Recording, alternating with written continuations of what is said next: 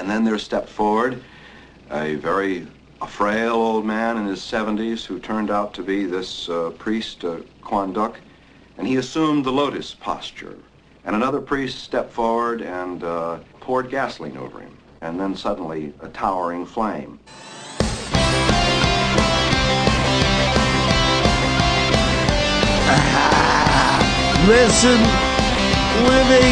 Listening to Synchronon.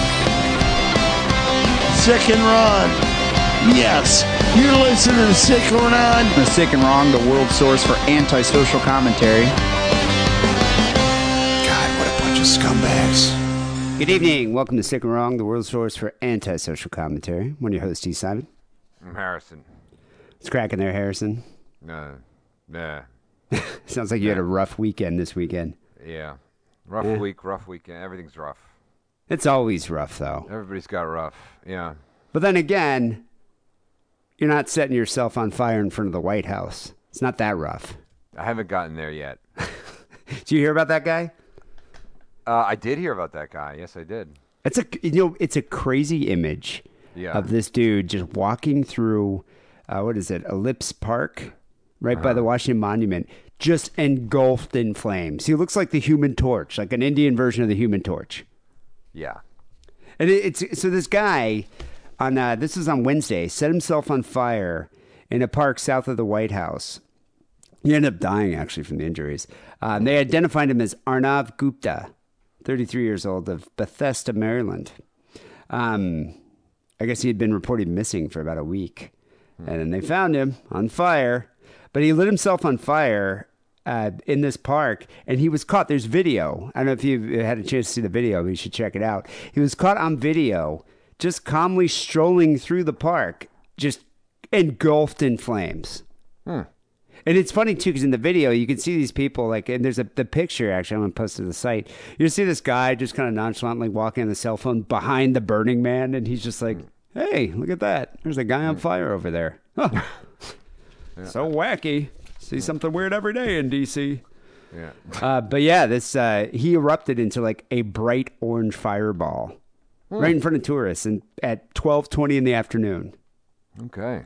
And the weird thing about it is there's no manifesto. You don't know if he's practicing self-immolation as a form of protest. There's no real information about it. I mean, all there is just these videos.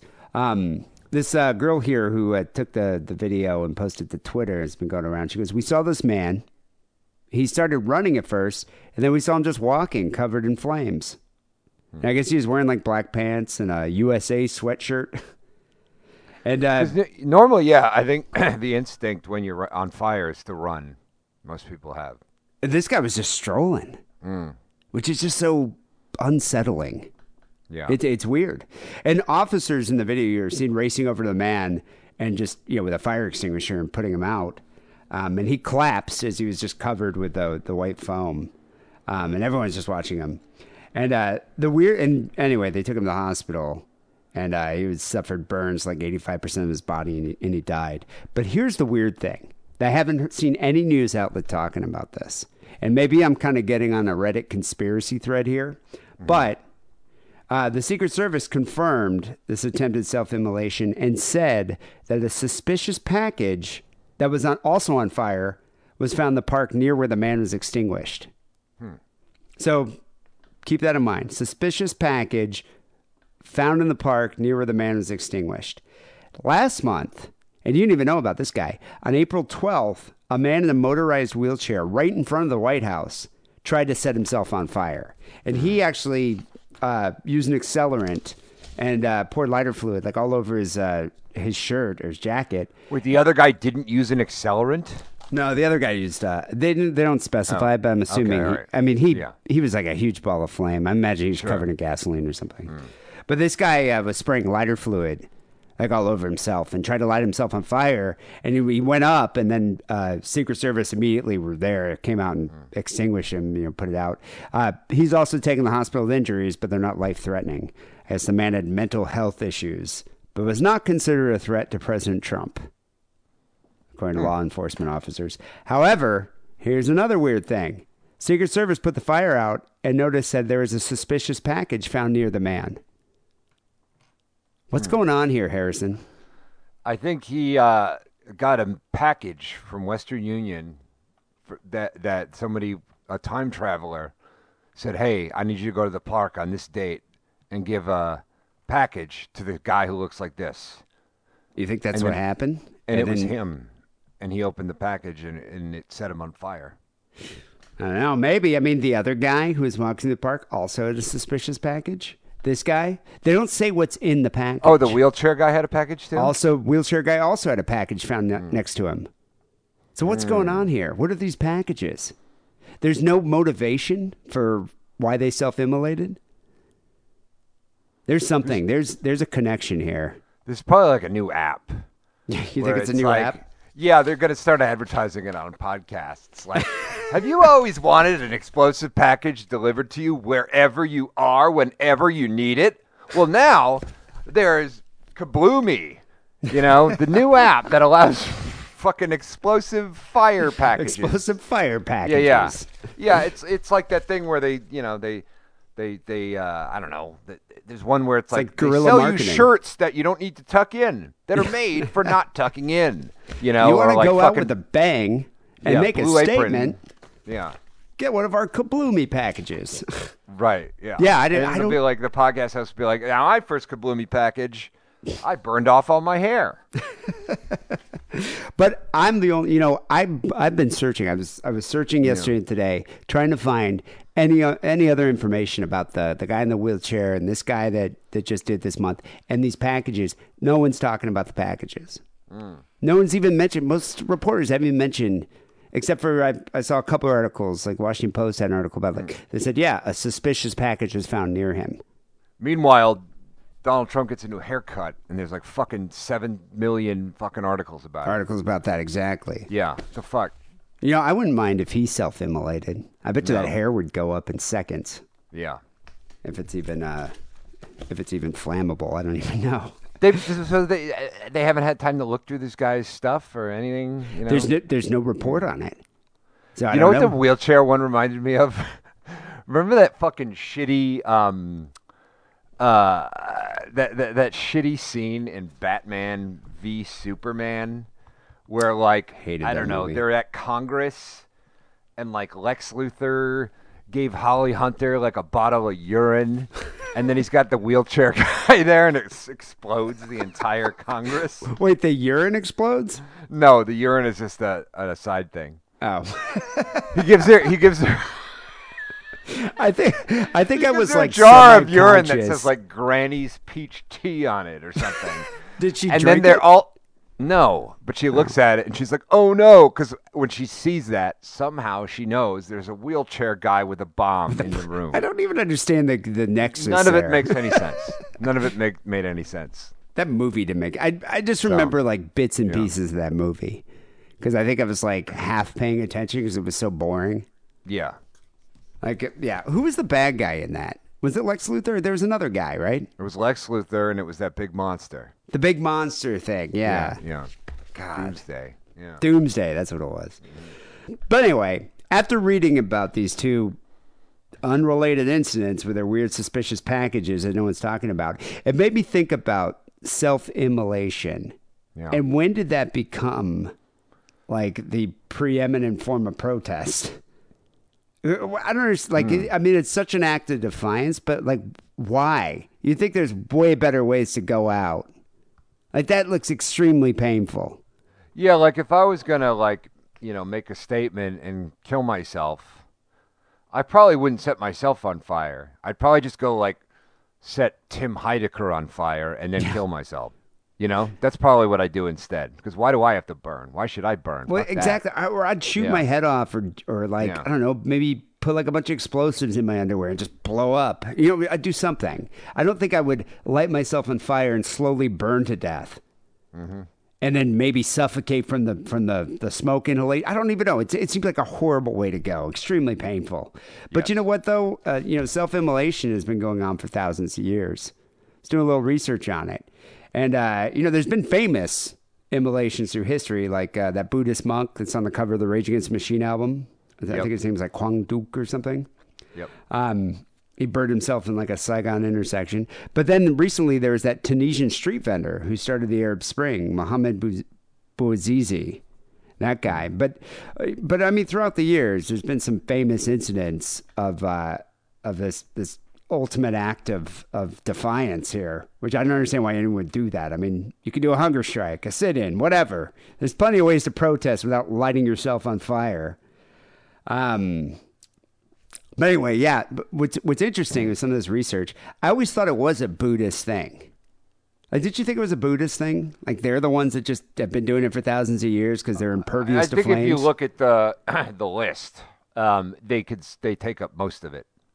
Well, I think they do in modern times. Yeah. But actually, I don't know. They've been doing it for a while. But, you know, the practice didn't originate in, like, Vietnam or is not confined to Asia. It's a millennial practice that's been in both the West and the East, where it's like long commanded sympathy and outrage. This article that I was reading here in the New Yorker said that the sociologist Emil Durkheim separated suicide into 4 types. There's the egoistic suicide, the altruistic, the anomic, it's like moral confusion, and the fatalistic. But self-immolation pretty much does all of them. I say. Yeah, hits all the types. But yeah, I mean, if you look throughout history, Heracles and Dido burned themselves to death. Heracles out of insanity, Dido out of despair and pride. 300 A.D., Christians persecuted by Diocletian set fire to his palace and threw themselves onto it to express their objections to Romans. Yeah, and like in Roman times, there's this group of heretics known as the Montanists. They took up the practice, gathering in churches and then setting themselves on fire. Baptism by fire. Yeah. And then you look into Russia, 17th century Russia. Have you ever heard of the Capetans? I think I read something about that. The Capetanists? Yeah, I guess they were the old believers, as they were known. That was the thing that was like the Russian Orthodox Church split from the from the Tsar, and they refused to follow the new rules of the Tsar. They were only followed the rules of God and the Church, and they saw the Tsar as the embodiment of the Antichrist and meddled in their worship. So the only solution here was to submit themselves to an en masse second baptism, this time by fire. So they just locked themselves in a church, and like hundreds of them just burned with it. Baptism by fire. And then, in India, actually, even up until 1829, wives, like widows whose husbands died, would do a practice called sati, which they would just throw themselves in the funeral pyres of their husband. So when their husband was being burned to death, they'd just, throw themselves on the fire. Like an Egyptian cat. Yeah. But the Tibetan self-immolations from in China, was saying that they've been doing, the Buddhist monks have been setting themselves on fire since like 4th century AD. Yes. They've been, they would sit in pyres to propitiate, it's called Ganying, which is the force that binds the corporeal and the ethereal. And the only way to do that is to sit in a pyre and burn yourself to death. Yeah. This is kind of like extreme Buddhism here, but they definitely are impressive. But self-burnings at this time became public performances. Like officials attended. Crowds would go there and just weep in admiration. And so monks would just burn themselves to protest declining patronage from the ruling classes or to lament invasions. They would just kind of sit there and be like, hey, we're going to be burning because we're sad today. Right. And like people would be like, oh, sweet, there's a monk burning. Let's go down there and watch. It's going to be fun. Let's bring the kids. And, they did this. Insert joke about the 8th season of Game of Thrones here. Yeah. All right. He probably should. Yeah. But yeah, on the eve of the First World War, there's a wave of self-immolations in protest of the decline of the world, according to monks. And then later during the Vietnam, you had the famous Buddhist monk, Quang Duc, which is it's a weird story. Obviously you've seen that image. It's an iconic image of him just kind of sitting there peacefully, legs crossed, just burning to death, just engulfed in flames. And then Rage Against the Machine kind of co-opted it. But the story of how it went down is kind of insane, actually. So Quang Duc, who offered to burn himself in a Saigon intersection as a donation to the struggle. And the struggle, I always thought it was like American intervention in Vietnam, but it wasn't really. It was the persecution of Buddhists by the Catholic and U.S.-backed Diem regime. Yeah, I read that too, and I was like, oh, okay.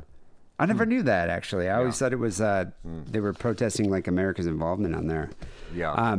But yeah, listen to how this went down. It was kind of crazy. So U.S. correspondents on June 10th, 1963, they were informed that something important was going to happen the next morning, right in front of the Cambodian embassy. So they knew something was going to happen. And so that morning, Duke arrived as part of a procession. And there were like 350 monks and nuns marching along with Duke in the front, carrying banners in English and Vietnamese. And they denounced the Diem government and its policy towards Buddhists and demanded that it fulfills promises of religious equality. Now, another monk had offered himself, to be immolated, but Duke's seniority prevailed. He was like, I got this, bro. I'm the senior here. I'm going to burn. Hold my beer. Yeah, hold my beer. And so, the act occurred at an intersection is a few blocks southwest of it's called the Reunification Palace. At the time, it's called the Presidential Palace. He just emerged from the car along with two other monks. One placed a cushion on the road, while the second opened the trunk and took out a 5-gallon petrol can. And as the marchers formed a circle around him, he just calmly sat down in the Buddhist, meditative lotus position on the cushion. It looks like you can see him, his legs just crossed. And a colleague just emptied the contents of the petrol container over his head. And he was just sitting there rotating his wooden prayer beads, giving the homage to the Buddha. And then he just struck a match and dropped it on himself, and just flames just consumed his robes and his flesh. And there's a reporter here that was there, and he said flames were coming from a human being. His body was slowly withering and shriveling up, his head just blackening and charring. And in the air, all you could smell was burning human flesh, in which he was surprised that human beings burn so quickly. Yeah. Which is, I better hope that shit kills you too, man. Because oh god, yeah. That's the other thing in terms of obviously these guys are doing it as a form of protest, but as a form of suicide, you're not guaranteed that you're going to die. No, you might just end up being like fucking the dude from Hellraiser, like Freddy Krueger or something. Yeah, because I remember I read some memoir by some dude who, as a kid, I don't know, he was going to get grounded or something, and how when you're a kid you think everything, all the consequences and everything is so fucking unfair, magnitudinous, but it's not. It's exaggerated. Actually nothing matters. He was like, oh, well, I got to light myself on fire, and he did, but he survived, and then he just looked like a fucking monster. And it's also your clothes burn into your skin. Yeah, exactly. That was what was weird about that guy in the park by the Washington Monument. He was wearing this USA sweatshirt, and it's just imprinted into his chest. Yes. Which, just very, very unsettling. The reporter, David Halberstam, said as he burned, he never moved a muscle, never uttered a sound. His outward composure in sharp contrast to the wailing people around him. And I guess all the monks and nuns and some shocked passerby were prostrating themselves before this burning monk. Even some of the policemen who were there to control the crowd, they started prostrating themselves. Intense scene. And the whole time these monks were repeating into a microphone, a Buddhist priest burns himself to death, a Buddhist priest becomes a martyr, over and over again.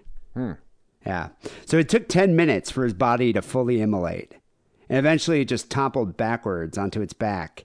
And once the fire subsided, a group of monks covered the corpse with yellow robes. They picked it up and they tried to fit it into a coffin, but his limbs could not be straightened. And one of his arms just protruded from the wooden box. The body was recremated during the funeral, but his heart remained intact and did not burn, which is odd. It's considered to be holy, and it's placed in a glass chalice at a pagoda or museum in Vietnam. Symbol of compassion. But that widespread coverage of that iconic photo inspired a lot of people, a lot of protesters to practice self-immolation. The weird thing, though, about self-immolation is a lot of times that shit gets buried. What do you mean? Like people like ignore it, the times that it happened in the last, this week and last month. People don't want to think about it because it's horrific, so they don't. Well, and a lot of times it gets buried. People don't want to read it. It's not a clickbait article, right? Well, I find it weird. I think it was like if the person had a reason or something he was protesting, then I think there might be more to report on. Mm-hmm. But this was just like, guy sets himself on fire and walks through the park. Mm. And I think it did kind of get buried. It wasn't even the top story. A lot of people did that against communist rule in Eastern Europe in the 60s. Well, there's actually, I was going to get to this guy next. What was his name here?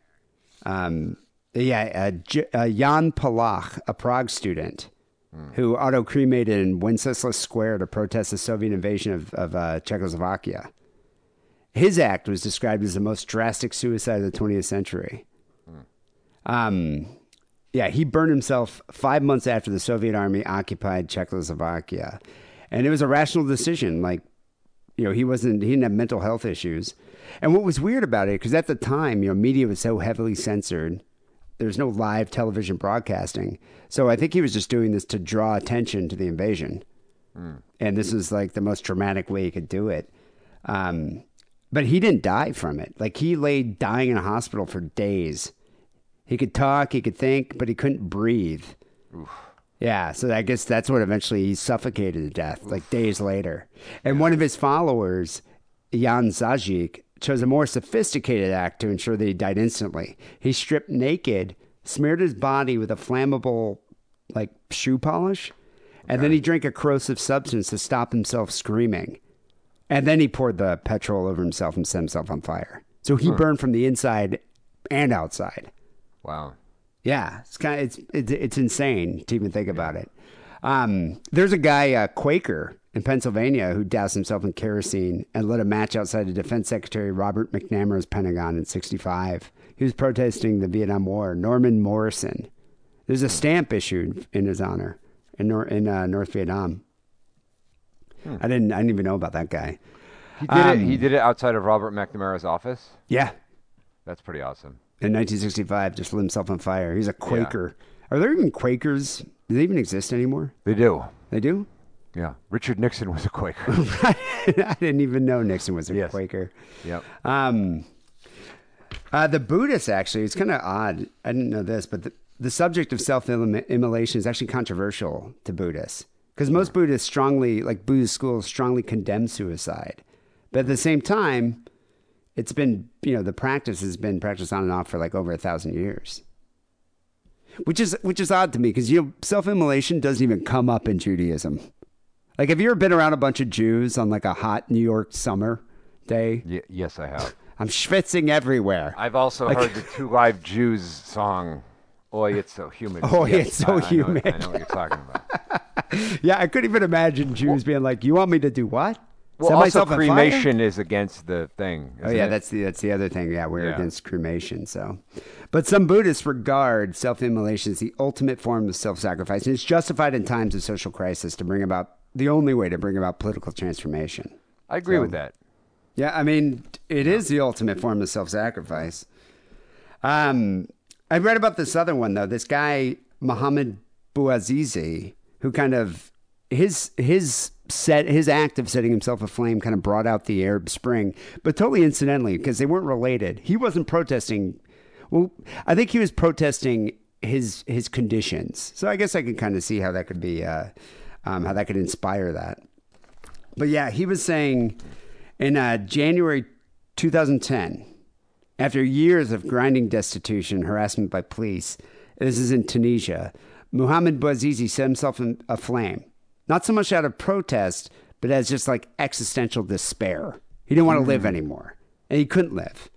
And his suicide was intensely personal, though, but it was interpreted as an act of public defiance.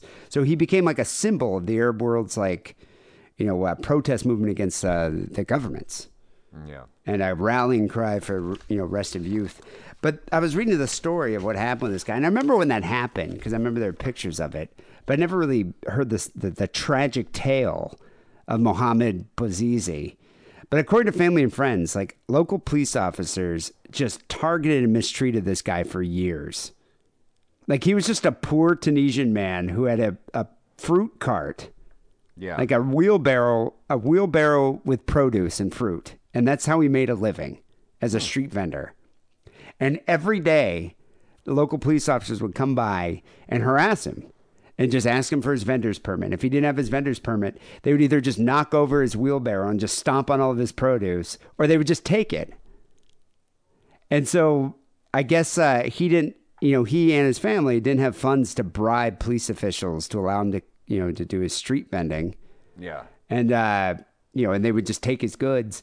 And so he claimed he had complained many times. And the family said that one time he was complaining, he was publicly humiliated by a female municipal official named Faida Hamdi. She slapped him in the face, spat at him, and took his electronic weighing scales, and then had police officers just destroy his produce cart. Jesus. Yeah, it was also stated that she made a slur against his deceased father, and the family says that the fact that she was female and did this in public made his humiliation that much worse, and that's what put him over the edge. Huh. Yeah, and so I guess he went to the governor's office to complain about what happened to get his scales back, and the governor refused to even listen to him. So then he said, Bouazizi was quoted as saying, "If you don't see me, I'll burn myself." And then he went and acquired a can of gasoline from a nearby gas station, returned to the governor's office, and while standing in the middle of traffic, he shouted, "How do you expect me to make a living?" And then he doused himself with the fuel and set himself on fire. Yeah, dramatic. According to his sister, people panicked when he caught on fire. One of them tried to douse him with water, which I guess just worsened it. That's weird. Yeah, just caused the flames to spread. He suffered burns. It's better than David Bowie's method for putting out a fire. What does Bowie do? He puts it out with gasoline. Oh yeah, do you remember that song? Oh yeah, yeah. That's not gonna work. He was a lot of things. He wasn't a firefighter. He suffered 90% of his body had suffered burns before they actually managed to stop the flames. But yeah, he died. But that's the thing. It's like a drastic form of suicide, this death by burning. And from what I've read here, the pain is greatest at the beginning, before the flames actually burn your nerves. But while that's happening, once it burns the nerves, I guess there's no more pain. But I guess the pain's excruciating at the beginning. The burning of vital tissue is the most painful during the beginning of the self-immolation. But a criminologist surmises that shock or asphyxiation usually takes in and make the event kind of painless, as do the onset of third-degree burns, which destroy the nerve endings. So it's either I think you're probably going to die by primary shock or asphyxiation before you actually, before the pain, the pain probably brings on the shock, and that's how you die. Yeah. But then the burns usually, the third-degree burns destroy the nerve endings, so then you're fine. But as we said before, fire immolation doesn't guarantee death. And that's the worst part. Now you're going to go through life as just a burn victim. Yeah. It reminds me of that. You ever see that Mr. Show skit? Yes. With Titanica? Yeah. Reminds me of that. Yeah. But after... Have you ever lit your hand on fire on purpose? Yeah, I guess I've held it over a flame, yeah. No, because I remember when I used to, be a guy that had a Zippo lighter. Oh, I was one of those, too, yeah. Just sometimes for, laughs or just to fuck with people, I would douse my hand in the light. If I had the lighter fluid, I'd douse my hand in the lighter fluid, and then I'd pretend to light a cigarette, and then my hand would catch on fire. And I'd be like, oh, because you can actually light your skin on fire if it's covered in lighter fluid, and have it be on fire for 3 to 5 seconds. Yeah, probably 5-6 seconds. Yeah, because at that point it's just burning the fucking fumes, and then you could put it out. But then it gets on your clothing and goes up your we got to make sure that doesn't happen. Don't wear flammable clothing. Were you impressing the ladies with that parlor trick? I don't think so. I think we're just being an asshole. But after your nerve endings go, Yeah. the burned skin doesn't really hurt. So most of the victims actually die from suffocation because the blaze damages your respiratory tract. Some people die immediately. Those who survive are usually worse off because within days they start dying from suffocation. The lungs, like the alveoli, fill with water and you just stop breathing. Yeah, that's why Darth Vader had to have the is that what it was? Is that why they gave him the respirator? Yeah, because remember he was like at the volcano breathing in fucking lava air. Oh, yeah. I guess that's why they gave it to him. So, yeah, man. His lungs were all burned up. Ugh. Yeah, it's just a harsh way to go. But you know what, though? I was reading the stats here. Self-immolation accounts for approximately 1% of all suicides in high-income countries, like Western Europe and the U.S. But it's much higher in low-income countries. Maybe because it's harder to get a weapon there. And, petrol's everywhere. Oh, that must be it. Yeah, because I wish people would do that instead of shooting up a fucking, Jamba Juice or whatever. Yeah. Like, self-immolation has been reported to account for as much as 40% of suicides in some areas of the developing world, and as high as 71% of suicides, like in specific locales, like in the Middle East. God bless him. I don't have the grit for that, man. That's the thing. It's like usually the motivation is protest. But I was thinking about this. It's like I don't think I've ever given a fuck about anything to that degree. To light myself on fire. I don't think I've ever given a shit about anything that much. But hey, I think I've purposely kept myself from giving too much of a shit about anything because I feel like something like that could happen. I guess I couldn't imagine myself sacrifice, death by fire as a form of protest against something. I usually just don't give a shit. I'm like a classic Gen Xer. Yeah. I just don't give a shit. We're like that. Yeah. That's the thing. Like we're that generation that really just doesn't give a shit about anything. And then the millennials come and then they give a shit about everything. Yeah, I don't know. I'm Gen Y, so I don't even know what that is. I don't even know what that does. I didn't even know it. What year is Gen Y? It's like in between Gen Xers and fucking the other thing. Yeah, but that must be like 2 years. Because like, I think... No, it's like fucking 10 years or something. Is it? Right? What's the first year of millennials? It's like 1984 or something like that. Oh, I was, Or maybe it's 1982. It's something. It's like, yeah. Huh, that's the cutoff? Oh. I don't know. I don't know who comes up with the shit. Yeah, I think who it's decided Newsweek that? or something, It's like Entertainment Weekly decides all this. It's who decides these Gen Xers? Yeah. I thought it was like some kind of social philosopher like Durkheim or Foucault or someone that brought those it's not that. No? It's like shitty, It's like shitty fucking clickbait think piece writers come up with that shit. Yeah, I don't know where that term came from. Yeah. I don't know. But anyway, there you go. I will bet you anything Gen Xer came from Newsweek. All right? It probably did. Yeah. Tom Brokaw. He made it. I knew it was Brokaw.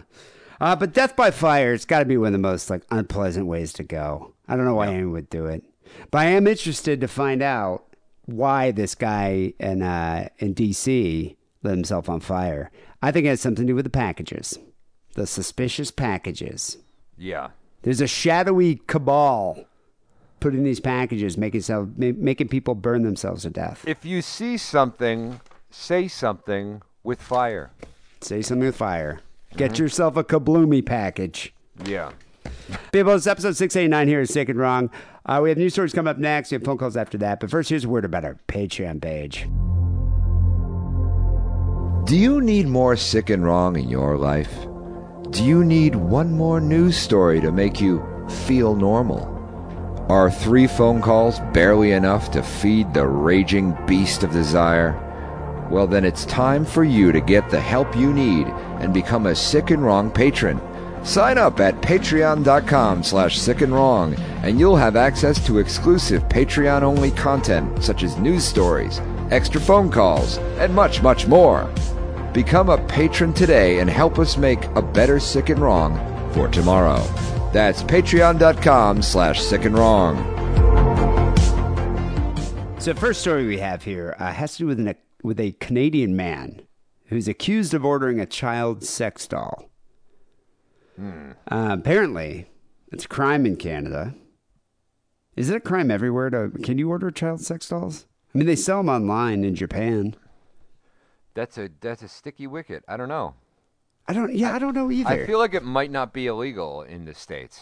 So you could go right now and order a 4-year-old child sex doll. Look, I don't know. I'm just randomly saying things like I tend to do. You know, please don't take anything I say as legal advice. Okay. You know what my favorite thing about this story is, though? This guy is named Kenneth Harrison, but throughout the story they just refer to him as Harrison. So as I was reading it, all I could think of was you, and it kind of was relevant, you know. How is it relevant? How is it relevant? I don't even like being on a plane with a 4-year-old, you know, let alone whatever the hell else he's doing. Well, you'll see the relevance. You'll see the similarities here. So apparently, this guy had a whole trial that lasted 6 years, and he was just found not guilty. But it's the first of its kind in Canada, the case of this man. St. John's man suspected of ordering a child sex doll in the mail from Japan ended in an acquittal. So the trial ended in an acquittal. First trial of its kind in Canada. This decision here at a provincial court came 6 years after police arrested Kenneth Harrison, 52-year-old, who was found not guilty of all counts: possessing child pornography, mailing obscene matter, and under the Federal Customs Act, smuggling and possessing prohibited goods. So it is a crime in Canada. I just don't know if it's a crime in the U.S. I'm assuming it probably is. Not to mention it's exceedingly creepy. God, I think all those dolls are creepy. Just even like the adult female dolls. Could you imagine looking at, like, going to someone's house and they had like a 5-year-old girl doll? I would feel like if you went into somebody's house and saw that you'd die. You know? Yeah, I would be like, oh, you saw that. Now I'm afraid you can't leave. You know? I would assume the guy would transfer your soul into the thing, and that's why it's there. Now you can't leave. Yeah, now you're a 5-year-old girl. Right. I don't know. It'd be like child's play. But yeah, I would be freaked. That's a Twilight Zone episode right there, man. My God. Yeah. Yeah, just like a room full of these dolls. It was just now you're a 5-year-old girl to be. Yeah. Okay. I just find dolls in general to be creepy, but like a lifelike human 5-year-old doll, I wouldn't even be able to be in the same room. Yeah. After the Judge Mark Pike's verdict was read, Harrison initially showed no reaction. But at the end of the proceedings, a few minutes later, he smiled and shook hands with his lawyer, Bob Buckingham. I'm sure he must have been stoked. Please say Kenneth Harrison, for the love of fucking Christ. I'll try. I don't want to give these idiots any more goddamn ideas, all right? I'll try my best. Okay. Yeah. Maybe I'll just call him Kenneth. Buckingham, the lawyer here, said, he was speaking for his client. He said he wants to get on with the rest of his life, which is going to be impossible. Because I would forever think that this guy is the guy. Not only is he's the guy that ordered the sex doll, but you ordered a child sex doll and you had like a 6-year trial that happened. It'd be very hard to escape that. Yeah, what's the rest of his life? You know. Well, I mean, he has a rich inner life involving tabletop Warhammer games or something. You know, like what else? I don't know. Buckingham added that his advice to people is be careful what you order online. Sure. Okay. Yeah. And that's the whole defense. He claimed he never ordered that doll. Yeah, he claims he ordered a doll named Carol, which is like a doll of a legal age, which is also fucking creepy. Yeah. Like he said he ordered an adult female doll named Carol, and he got a child sex doll instead. Yeah. Yeah, right. Are there children named Carol? It's really hard for me to imagine that. I've never met a child named Carol. Maybe in the 50s. Yeah. So Kenneth was arrested March 2013 when a box containing what police and experts said was a child sex doll was delivered to his home. He was released from custody after his first court appearance, and he's been on condition since then. Over the years, the case was riddled with delays for reasons that included long waits for witness availability, months of arguing during pretrial, wrangling to resolve other legal issues, and charter violations. So it was plagued by many issues, so it was delayed. During the trial, Harrison admitted that he had ordered a $1,000 doll through the online site Hariyumi Designs. But he insisted it was an adult female doll named Carol. The Carol Doll Deluxe Kit, which came with makeup and pubic hair. That's important. And a slime pit. Yeah. He says, I swear the doll I ordered had a 70s bush. I paid extra for that. Yeah. But he didn't get the Carol Doll Deluxe Kit with the pubic hair. Instead, he got a 5-year-old doll. A sex doll that looked like a 5-year-old. Yeah. Which is what he really ordered. During cross-examination, apparently he collapsed while he was being examined because I guess he was so riddled with anxiety. He told the court that he wanted the doll for companionship because he's feeling the loss of his infant son, who died at the age of 5 months in 1986. He said he wanted a doll to represent his son at the age he would be now, and insisted it wasn't for a sexual purpose. Jesus. So let's suppose what he claims is true. Yeah. So what he Just do what everyone else does to get a dog, idiot. Well, someone brought that up. But this guy is claiming that he wanted a doll to represent his son, who would be age 25 now. So he orders a female sex doll named Carol. Isn't that weird? Yeah, no, it makes no sense. And then it's also weirder. What were you going to do with the doll anyway? Take it to sporting events like hockey games or something? Yeah. Go have beers with it at the bar? Fucking weird. It's fucking weird. He repeated his defense that he did a Google search of the term sex doll and said he chose the photo of Carol because it showed a male-like face that best resembled his son. The fuck out of here. Who would have been about 25 years old in 2013. So he's getting this like trans doll, I guess. Yeah. And that's what's gonna be his companion. See, Mary Shelley lost some children. She just wrote Frankenstein. Yeah. She was an order in It's sex a way to dolls. sublimate this loneliness. He said the doll's face is what appealed to him. And the fact that the doll was kneeling in a sexual position did not factor into his decision at all. Oh, my God. He said the idea to search the term male sex doll never even crossed his mind. So it's not posable. It's just always kneeling. Yeah. He didn't care that it was an ass up, position, genitals exposed. I was just looking at its face. That's it. One of the attorneys here, the prosecutors, Bill Howe, said his explanation that he ordered a female sex doll as a male companion to replace his son doesn't make any sense. And he asked him to explain his reasoning. And Harrison replied, I did not order a sex doll of a childlike nature. The purpose I intended it was for to replace my deceased son, period. And then they asked him... His deceased son's name was Period? Well, I think he was making a point. But yeah. Oh, okay. All right. He said he didn't order an infant-sized doll because he wanted to resemble how his son would have looked 2013. And he said he didn't order a mannequin because he was looking for something lifelike. Oh, my God. like, why wouldn't you get a mannequin? Yeah. And then the Crown prosecutor, one of the other ones, Dana Sullivan, said, well, why wouldn't you just buy a dog if you were lonely? And he said, this is his response. This is how weird this guy is. A dog is not representative of a human. It's not human in appearance. Thank God. You should have got the new Sonic the Hedgehog. Yeah. That's in the new movie. Maybe that would have been a good companion for him. Yeah, sure. Like in a in a sex posture with its hindquarters exposed. Weird teeth hanging out, you know. Forensic psychologist Peter Collins testified at an earlier trial date that Carol, the doll that he received, is the size of a prepubescent child without sexually mature characteristics. He said the doll clearly meets the definition of child porn.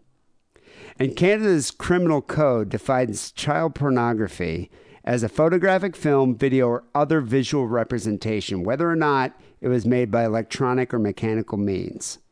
If it shows a person who's depicted as being under 18 years old, engaged in explicit sexual activity, it's child pornography. This is a So this is a doll the size of a prepubescent child bent over in a sexual posture. And he ordered it for companionship. Yeah, sounds suspect to me. Collins, the forensic psychologist, testified that he concluded the doll was prepubescent based on its height of about 120 centimeters, roughly 4 feet tall, and from information found on our website advertising child sex dolls. But Kenneth here said he didn't see the contents of the box. The box was delivered. He never even opened it, and he was arrested after just accepting. What's in the box? Well, that was their whole defense. Yeah. He said that the doll, what's in the box defense. Yeah. Yeah, he said that the doll that police said was inside wasn't the one that he ordered. I mean, that's the thing. How many times have you ordered something from Adam and Eve and you got the wrong thing? I mean, I've done that with my credit card company before, where like I ordered something online or I paid for something online, probably like a porn subscription maybe, and then I regretted it afterwards. And I was like, I accidentally clicked some buttons and ordered it charged me. Yeah. You could do that with PayPal pretty easily. Yeah. And PayPal will do it usually. And a lot of credit card companies just write it off. They don't even care. Yeah. You could do that with I'm speaking entirely from a friend's perspective here, but you could do that with 1-900 numbers back in the 90s. I see. Do they still have those? That's a great question. I don't even know. Yeah. I remember those commercials that would come on late night. Yes. I remember I was like probably 17 or 18. And I called a bunch, and I didn't even think about it, but my parents asked me about it, and I just called the phone company and said that I never made those calls. Yeah. And they just took it off. They didn't even care. You ever see those old commercials for one of those with the chick from Ant-Man and the Wasp? What's her face? I forget her name. She's been on those? Yeah, before she was on Lost. Yeah, that's right. No way. Yes, look it up. Wow, that's kind of hot. Yeah, it is. And she's hot. Huh. Yep. The lawyer here for Harrison told reporters that the forensic psychologist's evidence was pseudoscience, and he made it up as he went along on the witness stand. And in rendering the decision, the judge said that he accepted Collins' evidence that the doll that was delivered to Harrison's house was a child sex doll. However, the judge said there's a lack of evidence to disprove his claim that that wasn't the doll he ordered. He said it's not who to believe, but whether there's reasonable doubt. He goes, even if I don't believe the accused, I have to consider the evidence as a whole. So, you'd think that he'd return it if it wasn't the one he ordered, but he never even got the chance due to the arrest after the police-controlled delivery. So he never even opened the box. Yeah. So he said there wasn't any evidence presented at the trial to show which website that Harrison visited, noting that he even agreed to have police check his computer, but they never checked it. They never even checked his search history. That's madness town. That's the thing. It's like if you're trying to... they would have found some shit. Oh, my God. Right? Could you imagine what was on this guy's search history? They're like, we got it. We got it in the bag with this here thing in here, This guy, you look at this guy, he looks like a pedo. Yeah. And he looks like, he's not only doesn't look like a pedo, he looks like the type of pedo that would belong to like a network on the dark net with a bunch of other pedos. I wonder if you're born looking like that or if just that interest makes you look like that. Like when you're a Sith.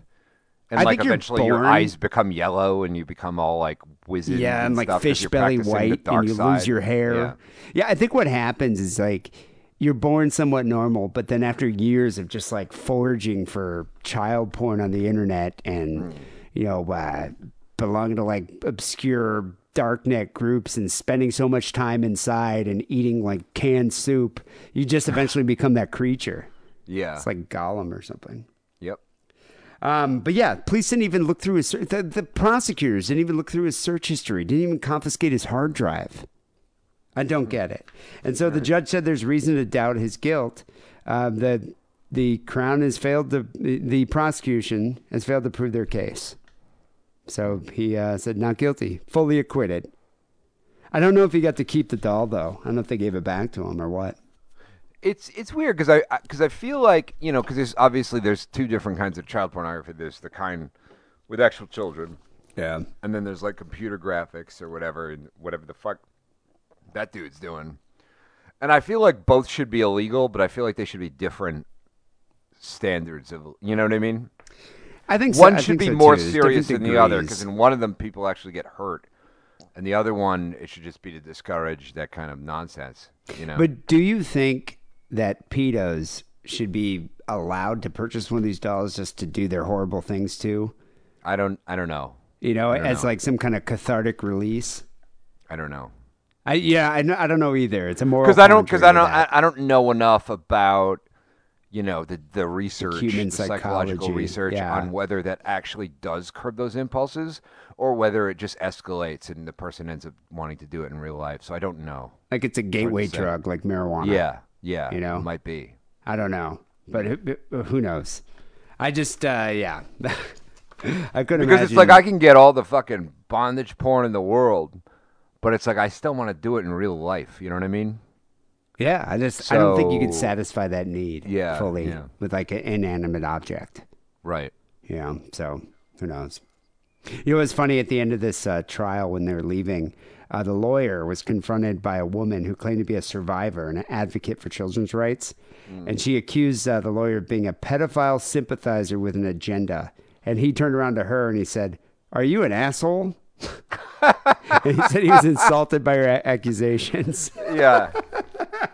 I mean, to be honest, it's good for him because that's what lawyers do. I mean, like, look. That's his job. Somebody's got to everybody deserves a legal defense. That's the way the system is. Somebody's got to fucking do it, you know? I mean... It doesn't mean you have to like them. It doesn't mean you have to fucking have dinner with them. But, I mean, why are you going to get mad at him? You know, somebody's got to do that shit. I know, you're appointing you're a court attorney. It's like there was a thing recently where, like, Harvard was, like, going to fire a law professor because he was representing Harvey Weinstein, you know? Which is like somebody's got to represent Harvey Weinstein. You know what I mean? We're entitled to legal representation. Pretty much, yeah. And pretty much when you went to law school, you pretty much decided you were scum. Yeah. You know what I mean? Like, what? Why are we like suddenly picking and choosing who's more scum and who isn't? You know? They're all scum. Like, come on. All right.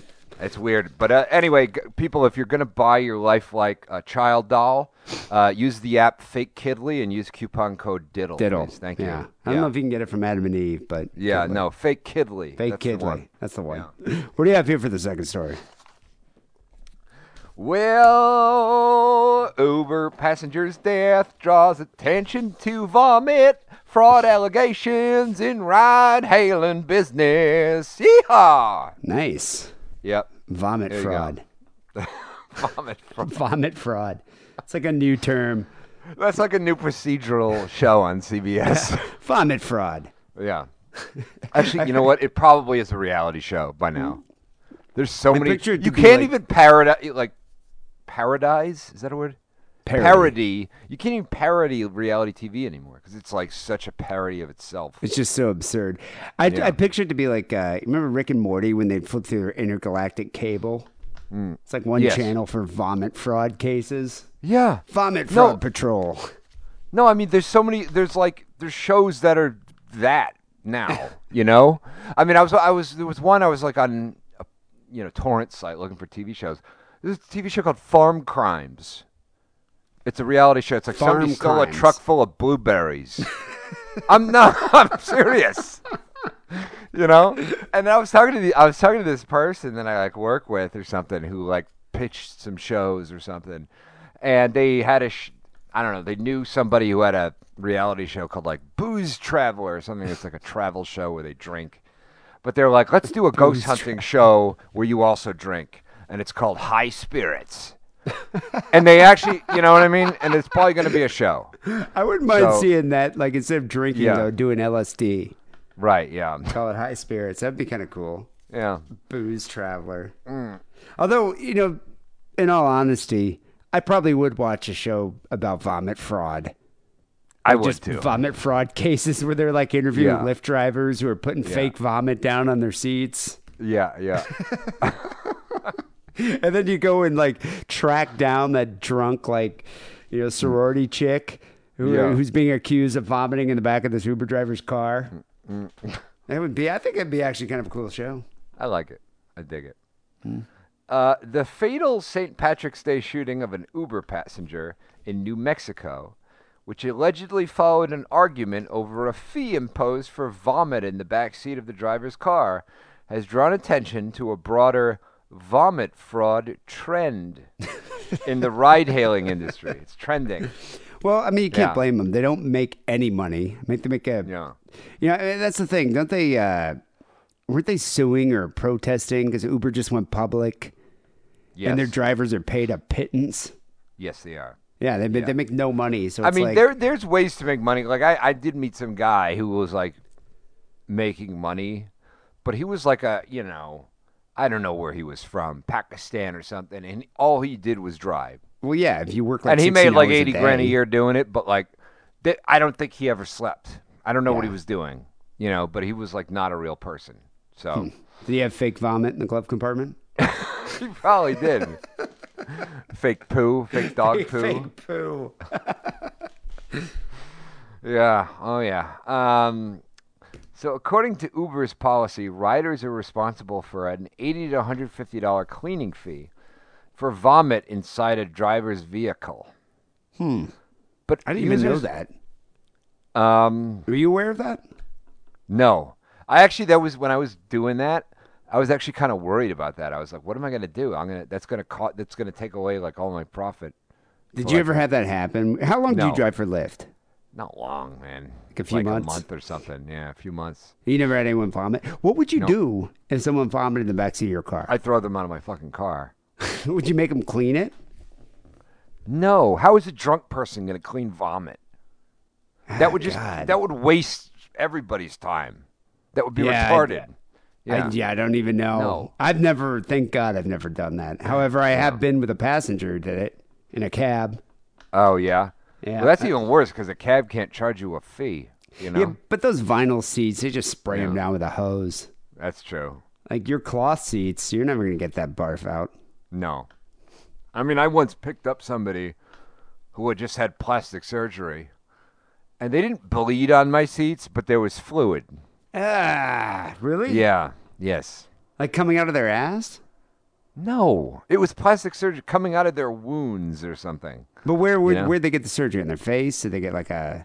I don't want to go into detail. Lipo? All right? Yeah, it was lipo. All right?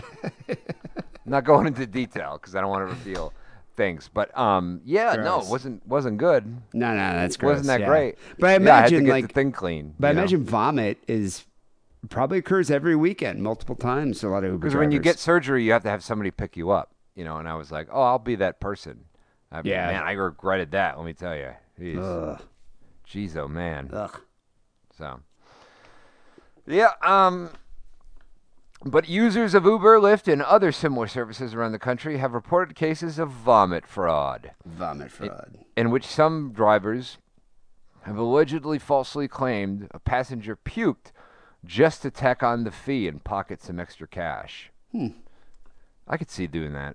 That's what I'm saying. It's like you're not making much money, so why not? Like if somebody's really drunk and they seem like they have so much money, like you drive them to their house in the Hollywood Hills or something, and they seem like they have so much money and they're so fucked up that they wouldn't care, I'd totally do that. Fuck yeah. 100%, you know. And, you know, what if they passed out in your seat and they had, like, their wallet in their hand and you could see, like, I don't know, $4 $50 bills? I'm the wrong person to ask about this. Because I don't, you know, especially, like, robbing from rich people, I don't get... My only concern is, will I get caught? I calculate the numbers in my head. What are the chances of me being caught doing this? I don't have any. I mean, I don't have any scruples in terms of stealing from companies or rich people. I don't care. Yeah, I remember one time in San Francisco, Wackerly and I got in a cab and we were going to.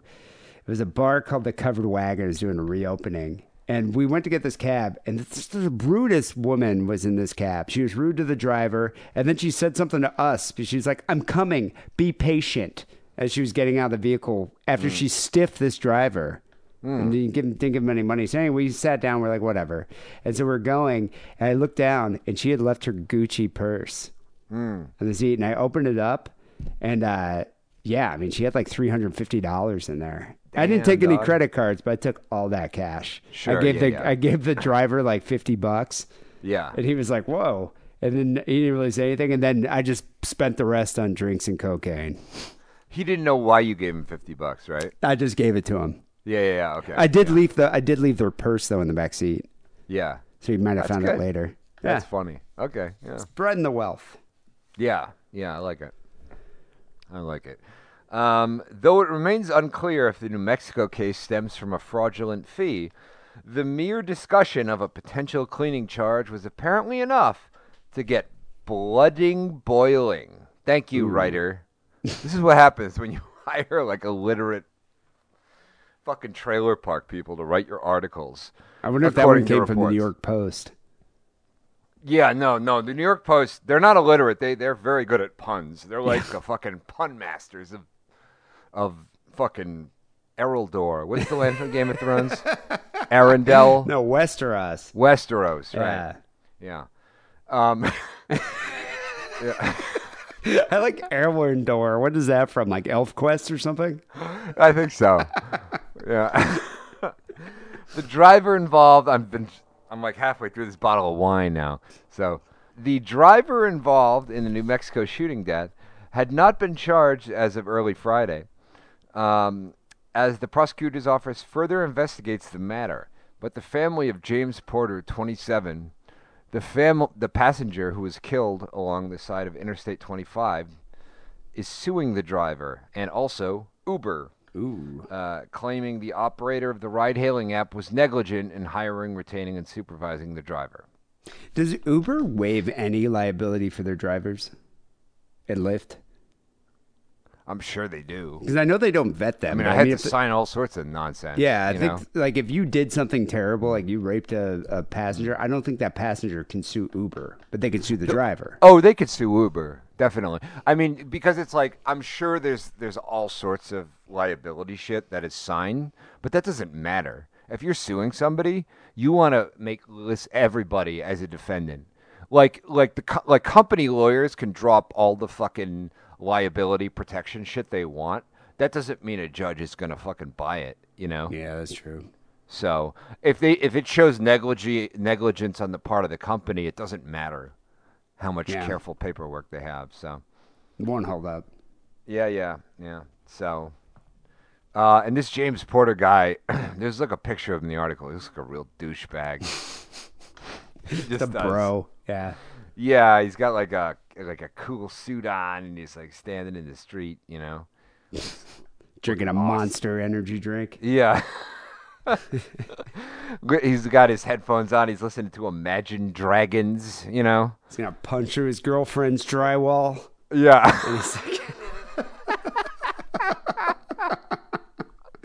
Totally. Yeah. Oh man. Okay. So the driver claims he shot Porter in self-defense as their argument over the vomit cleaning fee escalated, the Albuquerque Journal reported. Prosecutors are currently going over hundreds of documents and videos, Michael Patrick, a spokesman for the Bernalillo County District Attorney's Office, said. A charging decision could come sometime in the next few weeks. I don't even know what that accent is anymore. Yeah, I was about to say. Not even sure what's going on.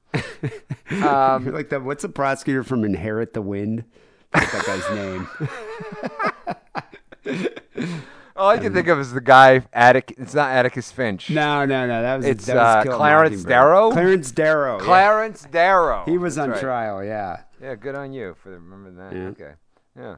8th grade English. Yeah. Court documents state that Porter and his friend Jonathan Reyes called for an Uber ride after celebrating St. Patrick's Day at a bar near San Mateo, New Mexico.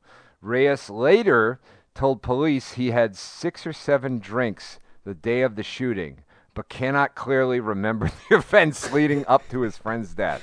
Dude, think how much green beer that guy drank. Yeah.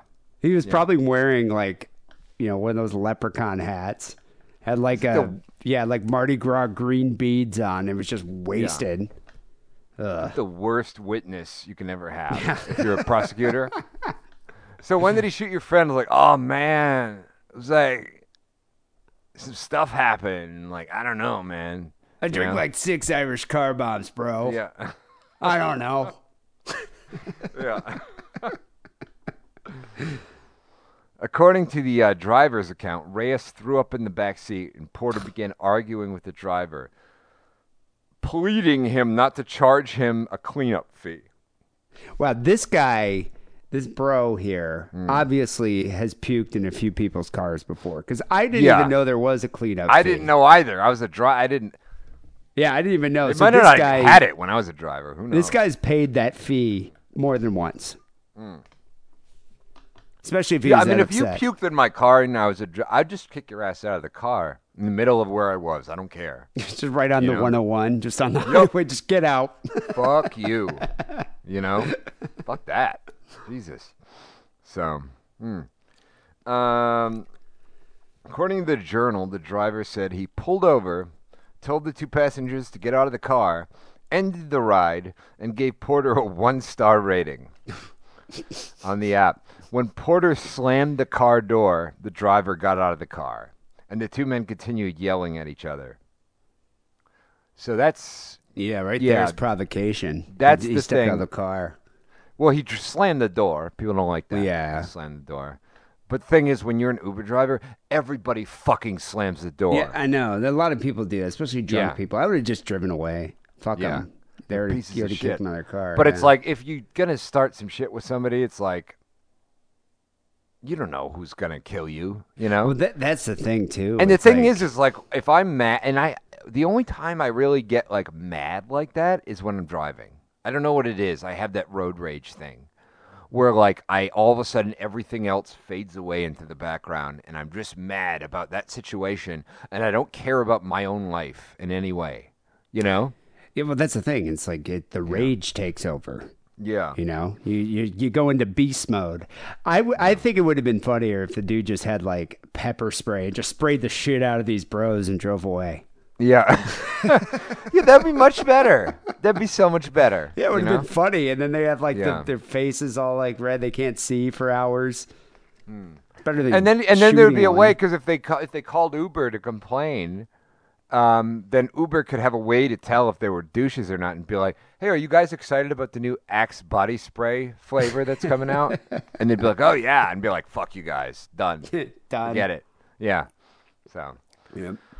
According to a police search warrant affidavit, the driver said he drew his gun and told Porter to back up. See, this is New Mexico. Ooh, yeah, everybody's armed. You could just draw your gun in any situation. The guy probably had his gun on him. You didn't give me enough hash browns, motherfucker. Yeah. I'm drawing my gun. Yeah. You know? It's like the Old West. Yeah. But Porter threatened to run him over with his own car if the driver wasn't going to shoot him. How is that possible? He's going to go steal this guy's car and then run the driver over. The article doesn't do a good job of blocking what exactly happened. Yeah, that's weird. Like, I think, like, the guy with the car came out, and then it was like somehow the passenger got around the driver's seat, and he's like, "I'm going to get in your car and run you over." You know? And that's when he busted a cap in him? Yeah. Oh, okay. So, wait, I'm getting to it. When Porter approached the open driver's side door, right, the driver fired an unknown amount of rounds at him. Ooh. Yeah. Wow. So he was almost going to get carjacked. Almost. Yeah, he's protecting But his here's property. the thing. Here's the thing about these gun people that I don't understand. If you ever fucking have seen a Western of any kind in your life, before they start shooting at people a lot of times, the more reasonable folk that don't want to start shooting people, they fire a shot into the air. Yeah, they fire a shot into the air. And then it's like, that's enough to get most people to be like, all right, you know what? This has gone too far. I'm going to go home and have a snack. You know what I mean? Or maybe shoot him in the foot. Well, look, you're not, that's hard. Yeah. Unless you're like fucking Wild Bill Hickok or something. That's hard to do. So, you don't know what's going on. And you could ricochet off the ground and hit like an old lady. You don't know what's happening. Yeah, you never know. I mean, but why not just shoot in the air and be like, "I'm not fucking around there, Buster Brown." Yeah, you know? That's right. Exactly. Yeah. And that's enough to make people go like, I would think twice. I would stop. Yeah, absolutely. Yeah. So the The driver claimed he pulled his gun after Porter threw a pair of sunglasses at him. What's some Oakleys or some Yeah, Ray-Ban I was Wayfarers? totally thinking Oakleys. Just Like a Oakleys. wraparound Oakleys. Take my Oakleys, dude. Maybe Ray-Ban Wayfarers, but probably Oakleys. And maybe he's like, bullseye. Like he could throw anything he throws is deadly. So if he throws his Hit him in the Oakleys eye at or you, something. it like goes through your skull. Oh my God. What do you think? He's like, he's got sunglasses. I'm going to return with like 6 bullets. Yeah. To the I mean, that's face. the problem with having a gun. Yeah, yeah. It wants you to fucking fire it. That's the what gun it's there wants for. you to fire it. Yeah. That's what it's there for. Porter was dead when officers arrived at the scene. Reyes was crouched by his body. Ooh. He was like, "No, why'd he have to go so young?" I can't believe that guy. There were so many more pairs of Ray-Bans to throw at people. So many more Imagine Dragons albums to listen to. Yeah. I'm surprised that dude even woke up. I thought he was just passed out in his own barf, side of the road. Yeah. Yeah, that's what it sounded like. Wow. Reyes told officers he did not even remember getting into the Uber that day. What a great witness. If I was that lawyer, I'd be like, you are fucking useless. Just get out of my line of vision here. I'm just useless. Yeah. When you gave me this article, I was kind of whatever about it, but oh man, okay, I see it now. Well, this is exactly why I don't go out on St. Patrick's Day. Yeah. Just for this reason. Yeah. For this Chad and Kyle, whatever their names are. Yeah.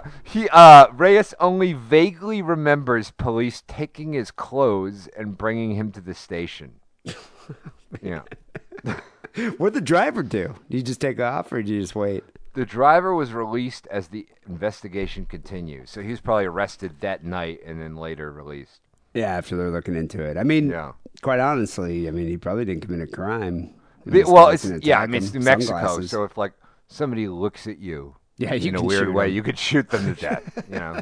So Uber told the newspaper that the driver in question no longer has access to use the app. He's driving for Lyft now. Probably, yeah.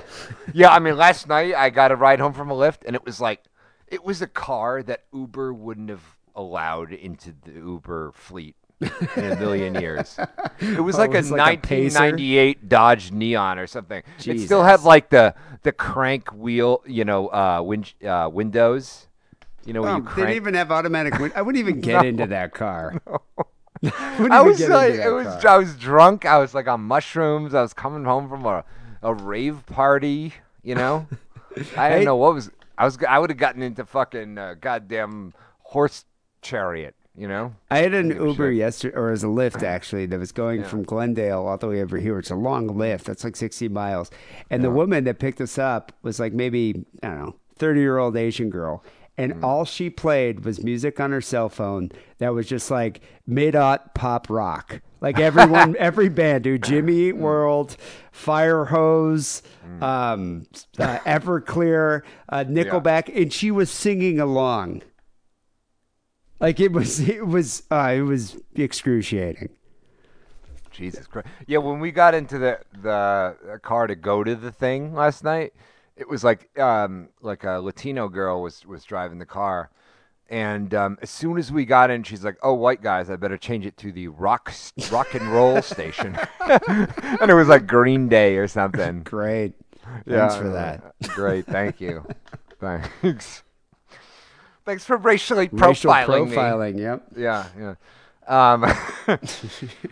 In 2018, there's a whole bunch of stuff about vomit fraud. There was a surge of vomit fraud, I guess, where like people are using fake vomit to document vomit claims. So do they actually have that fake vomit you get from like Acme and just put it on the seat and take a picture? That's what I was wondering, because that wouldn't fly with me. That's amazing. Because vomit looks, there's like chunks of like fucking peppers in it, and there's all sorts of nonsense, Little pieces of doesn't shrimp. look anything like the fake vomit you buy in a joke shop, Is there like a more costly cleanup fee for like fake poo? Because I would be doing that too. I'd be like, here's some fake diarrhea. He left fake poo in my car. Y'all got fake poo? Yeah. What was that from? I think that was a Mr. Show thing. Yeah, I think it was. In some instances, riders said the receipt showed fake photos of vomit. They said they got out of a clean car and alleged drivers staged the photo. I mean, look, guys. Wow. You know, when I drove an ice cream truck, I used to water down the frozen lemonade. What, so you didn't have to refill it or remake it? No, because it's like they would measure. You just have these giant fucking tubs of frozen lemonade that they give you at the beginning of the day, and they measure how much you've sold. You know. Oh. So it'd be like, I don't know. Somehow I'd show like I sold even. Oh, you'd have to buy it at the beginning of the day. So you would, something weird. Yeah, I would water it down and pay. So I wouldn't pay as much for it. And so it was like I sucked at doing it, but they were like, "Wow, you really suck at doing it," because it looked like I hadn't sold any. You know. Vomit fraud, dude. Yeah, I mean, whatever. Way to make a buck. You know what I mean? You gotta do what you can if you're bad at selling ice cream to kids.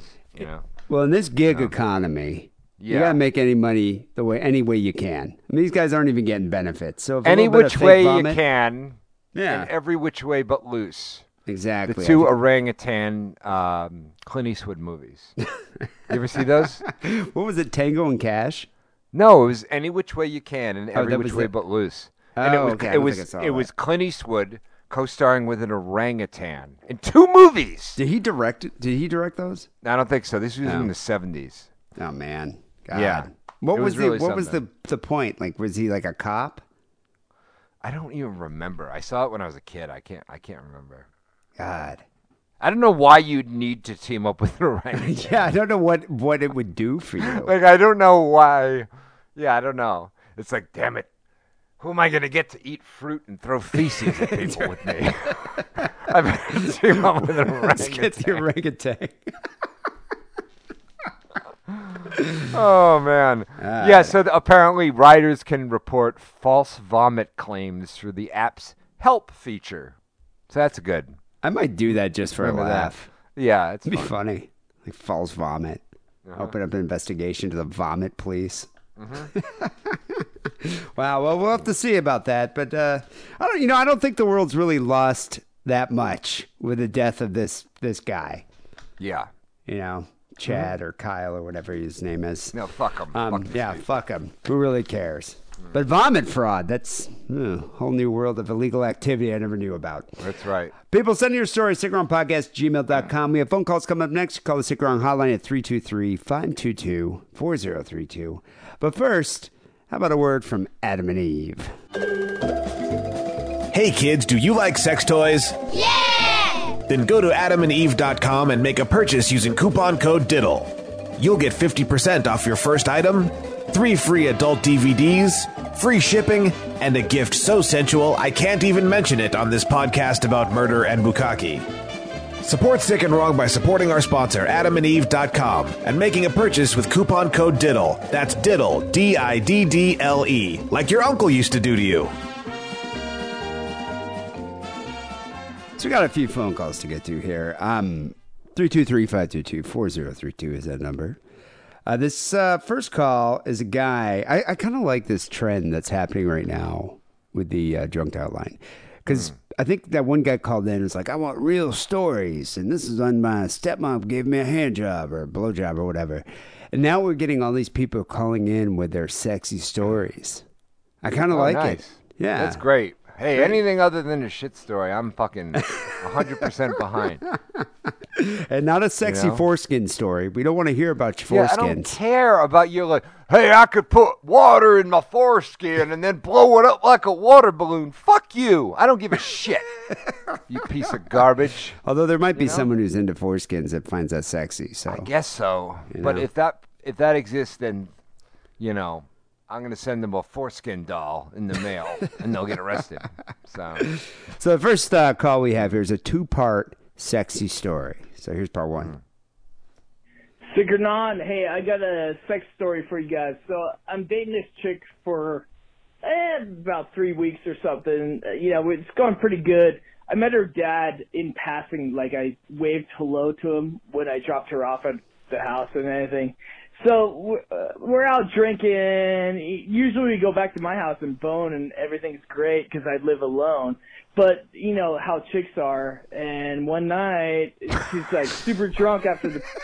You know how chicks are? Is this guy from Fresno or some shit? Sounds like... Yeah, you know how chicks are. He's having this like gnarly date at the OG, man, and San you know how Dimas. chicks are. Jesus. Bar, and she's like, we have to go back to my house. And I'm like, nah, you live with your dad. I have my own house. Why are we going to your house? But you know how chicks fucking are. And she's like, yeah, I know how 17-year-old girls are. Because that's what it sounds like what's happening here. I still don't get that because I don't know many chicks who'd be like, yeah, let's go home and fuck in the same house that my dad lives in.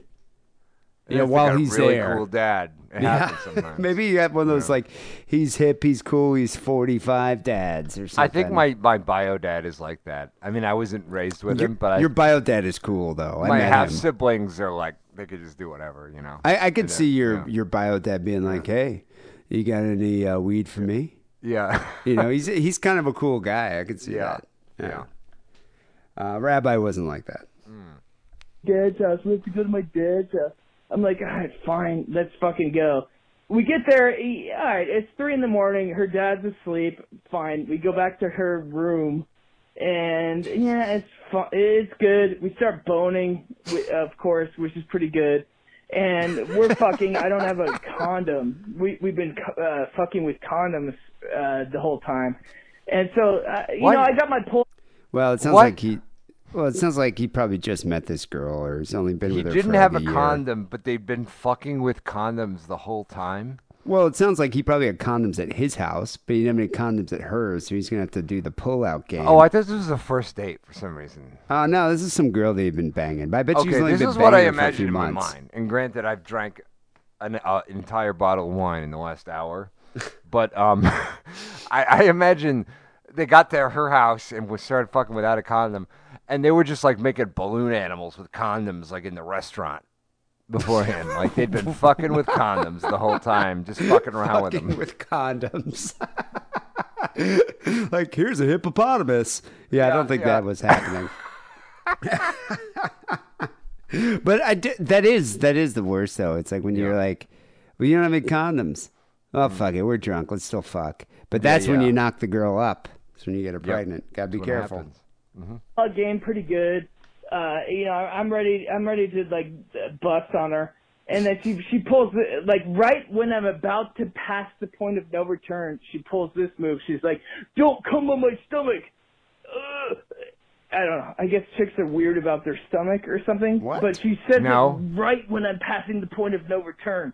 So I'm like, and I'm pretty good. I'm like the Flash. I scramble up. I'm like, all right, hits it is. So I scramble up. I get up there right. I don't remember that being a point of the Flash. I don't remember that being one of his superpowers. Like in a jam, he can just come on your tits. Yeah, that's the thing. He can run really fast. He can run fast enough that he could actually go back in time. But I don't know if he could just all of a sudden in a jam come on somebody's tits. I don't know if that was one of his superpowers, but sure, whatever, buddy. But does the Flash move so quickly that time kind of stands still, so he has the time to be able to choose eyes, mouth, tits, or stomach? Yeah, I guess so. I mean, I guess he could choose to, like, before he even comes, he could choose to, like, go back in time and come on, like, Catherine the Great's salad or something if he wanted to. You know? He could. Yeah, Jesus. Fucking my aim is perfect, but the problem is that I didn't really anticipate the thrust or I love his scientific terms. Yeah, I didn't anticipate the thrust and velocity of the semen. I calculated the joules all wrong. I did. You know what she probably is? She's probably a witch who's going to take his semen. Did you see that in the last a semen what we do in stealer, the yeah. shadows? She's probably a semen stealer. And semen went every. And she took his semen. That's what's going to happen. Yeah. I went a little farther than I would have liked. So, well, long story short is I kind of annihilated her entire face and hair and, like, the pillow behind her. So I didn't do it intentionally, Jesus, but it's hell her of a goddamn load. fault. So anyways, this is one of these chicks that doesn't like getting cum on the face. Well, where does she like getting cum? Like, Where's she doesn't she like from? cum on her stomach. She doesn't like cum on her face. She doesn't like cum. Like, where are you supposed to What cum? is she, an empress or something? Yeah. What is? God. Yeah, so Lady haughty. Gaga or My something? God. Jesus. Yeah, Jesus. And she was very angry. She starts screaming, "Dude, you fucking came on my face! She's coming my head!" I think that's what dads love to wake up to. That is the best part of waking up. Best part of waking up is your Other daughter. than Folgers in your cup is your daughter with screaming, a "You got cum in my face." a load of cum in her face. That's great. Dads love that. Now I have to go take a shower. Fuck you! I can't believe you got cum all over me. So then she gets up and she runs to the bathroom to take a shower, and I'm like, fuck. And I roll over to go to sleep. And yeah, all right. So I pass out. Then I wake up the next morning about the crack of noon, and I hear a noise. You know, it's like a fucking boom, boom, boom.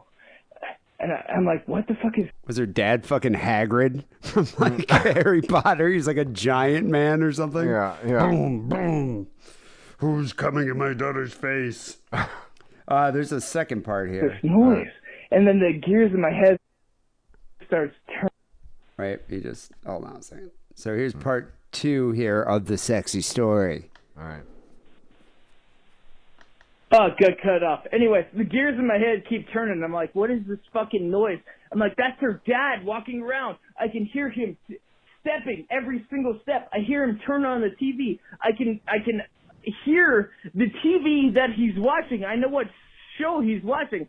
So the gears in my head start turning, and I'm like, oh, wait. His daughter was screaming about cum in her hair. Like, God, I would definitely leave through the window. Yeah. That's. I would not want to have to face that. Uh-huh. Ugh, be the worst. So, anyways, I rolled out of there. I don't know if her dad, I hope he was a heavy sleeper, for the love of Christ. But to his credit, he never said anything. So, anyways, he might have heard something he didn't need to hear. Sometimes this guy sounds a little bit like Bobcat Goldthwait. A little You bit. notice that? He's like, yeah, you know, I hope he's a heavy sleeper, man. Yeah. To ask you guys, you ever heard something you didn't need to hear? D. Joffrey, you ever hear him boning a guy in the butt? Your parents having sex? Harrison, did you ever hear your foster mother boning your foster father? Oliver Twist. All right. Anyway, keep it sick, keep it wrong. Later. Yeah. God, I'm trying to think. Yeah. God, over the years, you know, I never heard my parents having sex. I don't think I heard they did. my foster father banging the headmistress of my orphanage several times. And he definitely came in her hair. Right. So. I'm trying to think. I've definitely never heard. I never heard my sister having sex. I'm going to think of. Thank God I never heard my brother having sex. I mean, I remember my old apartment in the old Sick and Wrong studio, though. I lived next door to a gay guy who I think was an escort. I heard that guy having sex all the time. Yeah, through because the walls were so thin in that place. It was just like two dudes grunting. Like all night. Where was this? When was this? My apartment in the Tenderloin in San Francisco. Okay, yeah. It was like all the time you'd hear like, It was terrible. But I don't think I ever heard my parents fuck. You ever live next to a couple that's like, you know, a settled down couple that lives together, but they're not married or whatever, and it'll be like, you know, they have sex like once a month or something. But that once a month when you hear them, it's like a real treat. Oh God, just loud as fuck. Yeah, it's a real fun thing. I remember But there was loud but mechanical. Yeah. Yeah. It's like you could almost, it's almost rhythmic to the point where you can like relax and listen to it, like a Kraftwerk song.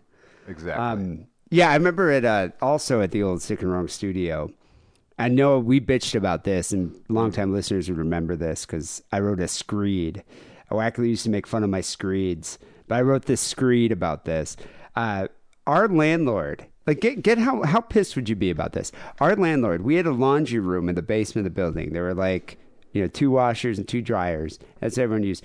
Our landlord worked for this like homeless youth shelter nonprofit, and he closed our laundry room and basically just made it like a room for these runaways. Yeah, and it's just these fucking ne'er-do-wells that lived in our fucking basement. I was so angry. Plus, my apartment was the first apartment over the laundry room. It was like on the first floor.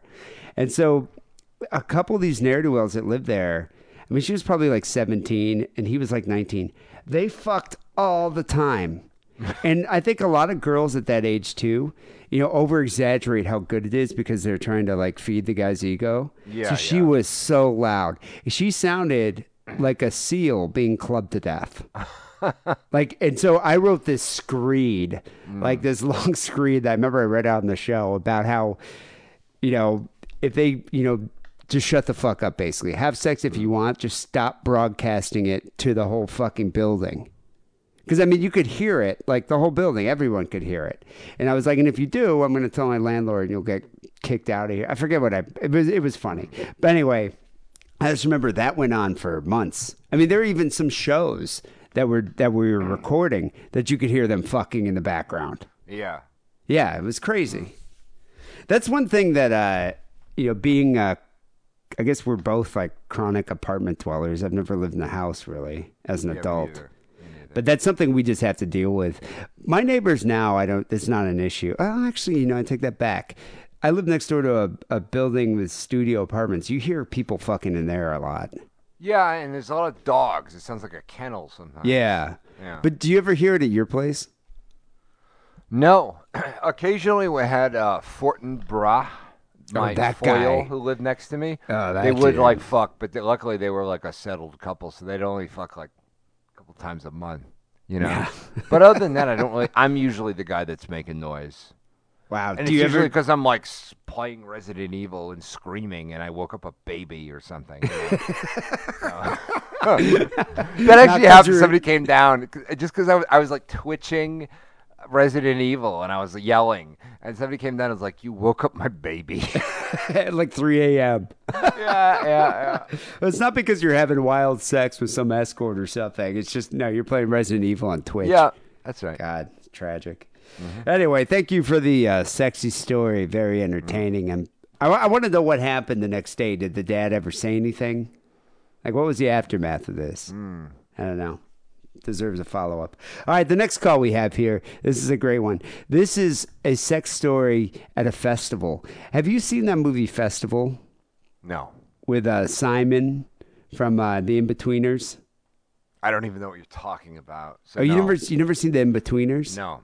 Oh, that's a great show to come on it. That's the thing with I like UK television, but that was a great show. I'd almost say it captured the essence of The Young Ones. But The In-Betweeners is a great show.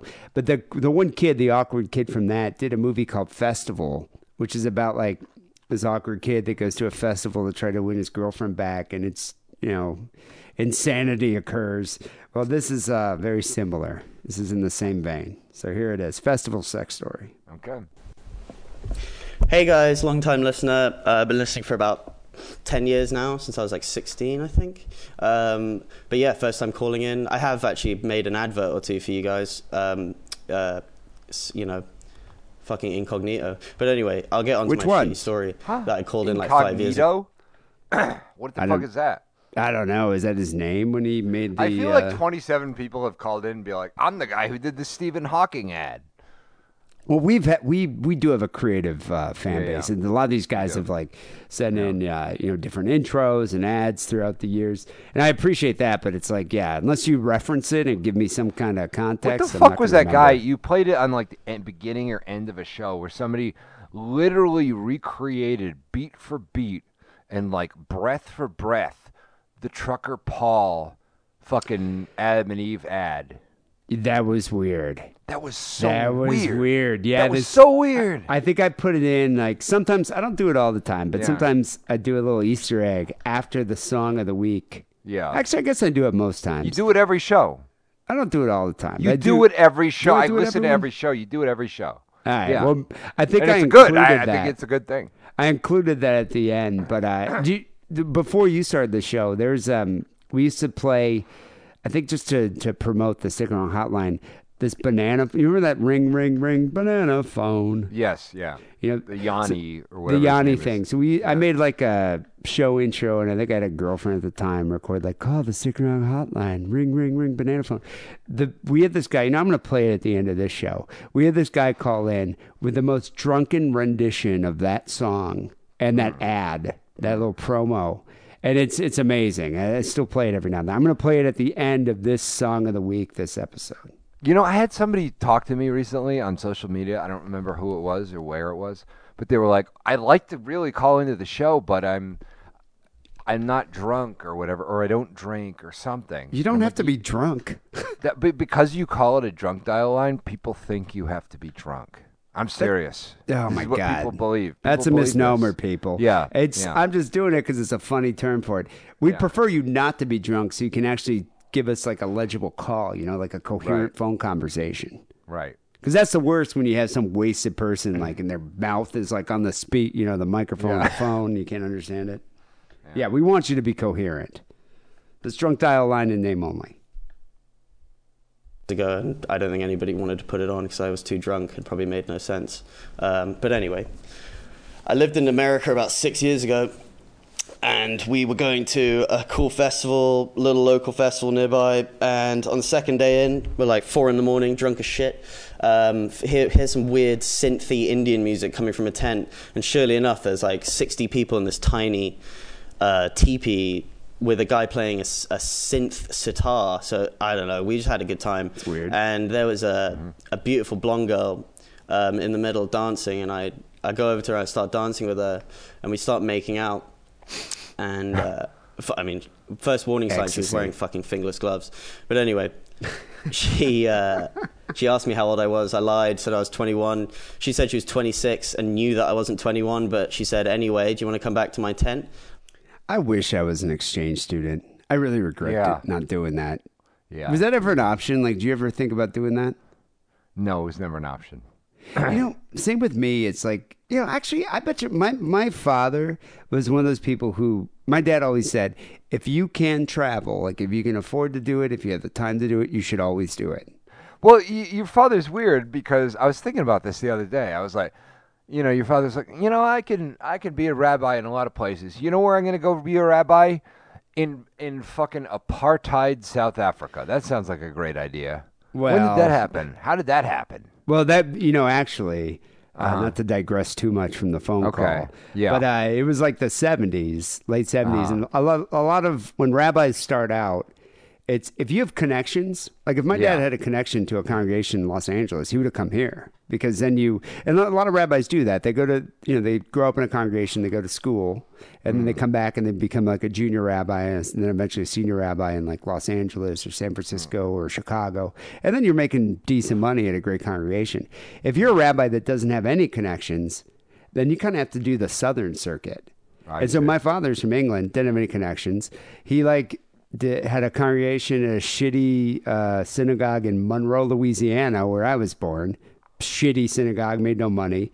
Then he got one a year later at Florida, and a terrible synagogue. And then he got one a year later in Alabama. And like these are like 60 family temples. I mean, there's tiny. He's not making any money.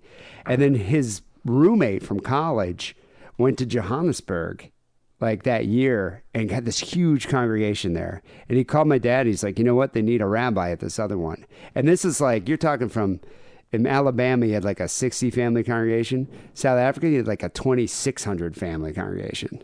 So it's like all of a sudden you're in like the big leagues for rabbis. I see. So he made a huge jump career-wise. However, that means he had to move his whole family, to a new country. So I think he just did it because pay was better. It was a huge step up in his career. And and it just changed everything. However, it was fucked up to live there during that period of time. Yeah. I should write an essay about it. Yeah, and put it on medium.com. The funny thing about it though is at the end, when apartheid was crumbling and all the Jews were just leaving, it's like a mass exodus of Jews. They're like, we're getting the fuck out of here. Black people are in power, we're leaving. And most Jews were going to Australia or England, but most of them were going to Australia. My dad was offered a congregation in Melbourne or Bay City, Michigan. And I can't believe he chose the latter. Fucking Bay City, Michigan. Sometimes I think about, I'm like, Fosters. You could add so much Fosters. All the Fosters. I would have been like, who knows what would have happened? I could have been a fucking doctor, a lawyer, or something. Yeah. If I didn't go to Bay City and start doing drugs. I was like, absolutely. So we go back to her tent. Second warning sign. There's about 5 people in her 2-man tent, fully naked, all fucking each other, like some weird human centipede. Party. So she was like, "Oh, looks like we're not. Unless you want to join in with that, looks like we're gonna have to find a new location." And points over to a tree. So I was like, "Yeah, let's go over there, I guess." And, that's not a location. That's just a tree. He's like, "Yeah, let's go over there, I guess."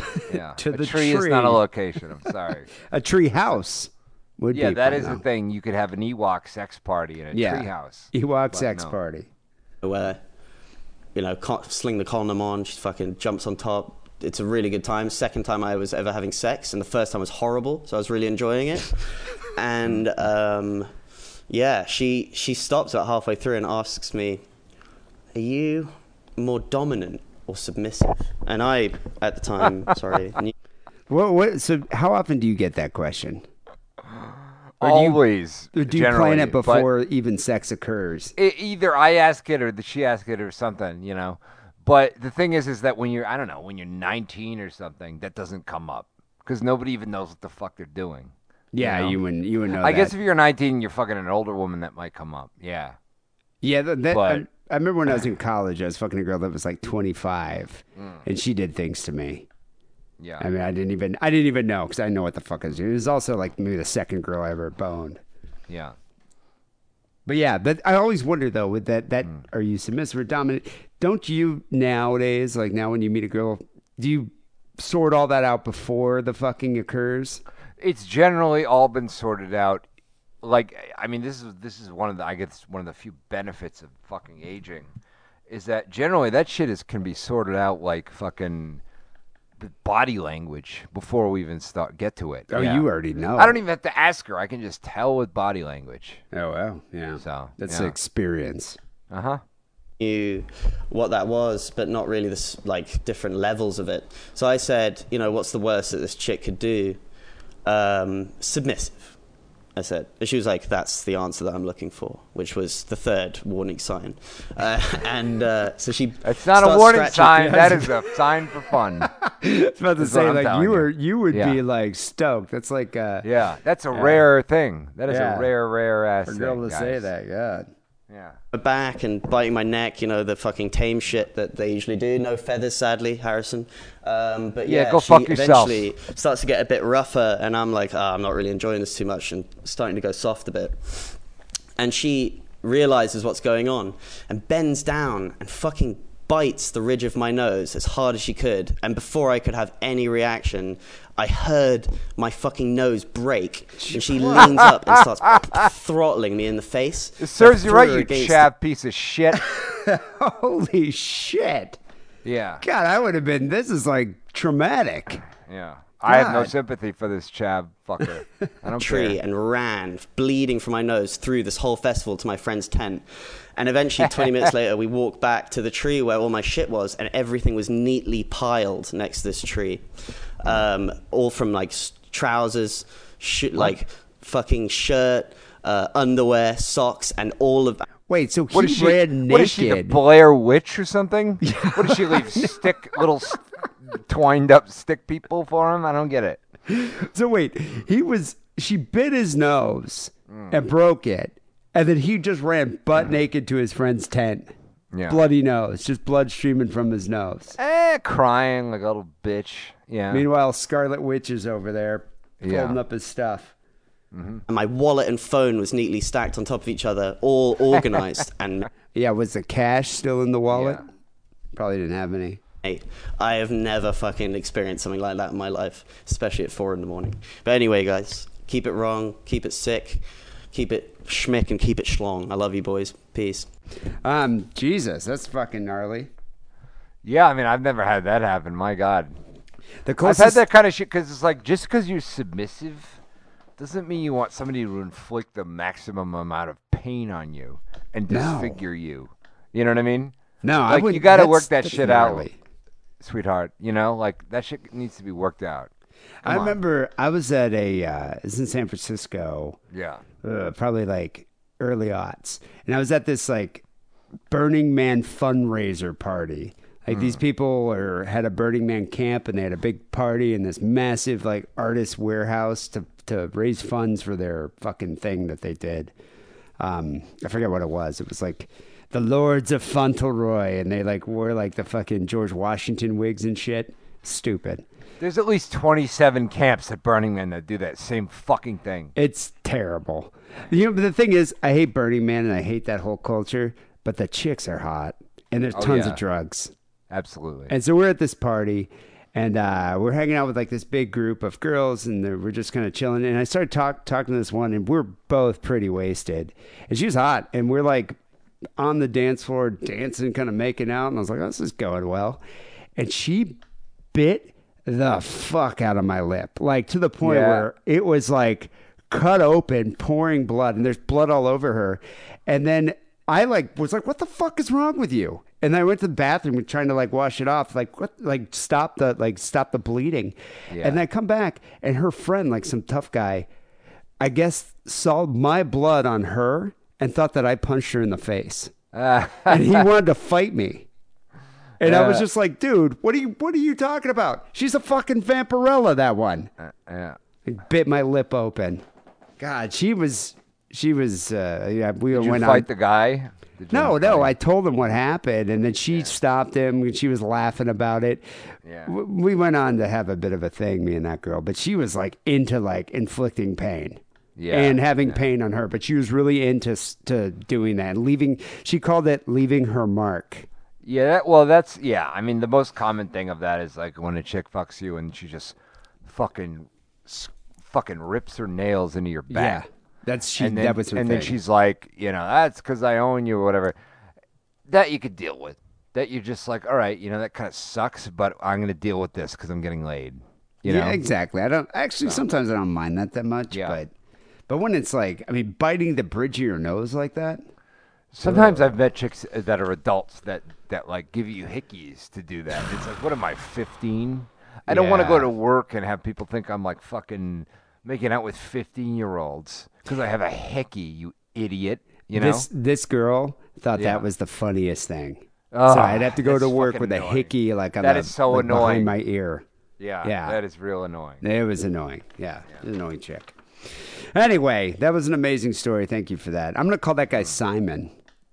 Simon from the festival. Because my name is Simon. Because of that? Simon. That's exactly why. Okay. Right. People calling your sex stories. 323-522-4032. And you don't have to be drunk to call the drunk dial line. No, you don't. You don't. You just have to be stupid. Yeah, you got to be stupid and willing to be embarrassed. Yep. People, best way to support the show, become a Sick and Wrong patron. Today, I actually recorded a long Fistful of Steel. It's kind of like an extra long episode. We did like 4 rants and then just kind of went into just random territory. But it was hilarious. So I'm going to edit that, post that probably today or tomorrow. I also recently posted an outtake of these 2 crackheads fighting over the Titanic theme song. That's great. By Celine Dion. Yeah, it's a piece of audio theater there, and it's from the old Sick and Wrong studio. It's my neighbors at the Sick and Wrong studios. That's available there. And also, I got a pretty funny outtake here of John Steele weighing in on the turd controversy. Did you see that, Harrison? I don't think so. On the Facebook page, the turd controversy? I don't believe so. No. I'm not going to see. You can go check it out. I need to check Facebook again. I haven't done it in a while. Basically, it was, can women make shits the same size as a man? And it's a story from a woman that talked about her boyfriend getting pissed at her because he thought she was cheating on him because of the size of the turd he found in the toilet. Yeah, it's a pretty funny story. That's pretty good. So I need to get back on the Facebook, but if otherwise, I'm always Mad Carousel at Instagram. So yeah, you're on there too.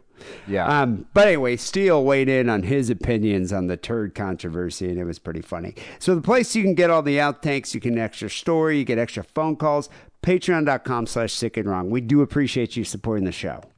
Helps us do fun things. We're actually planning on doing some stuff with that money, so we do appreciate it. Finally, here's Song of the Week. It's a dedication here. Rocky Erickson, one of my favorite musicians, died this past week. Died on Friday. Which song are you playing? Because I was going to say play If You Have Ghosts, because that's a good one. Ooh, I was going to do I Think of Demons, but you know what? I'm on board with that.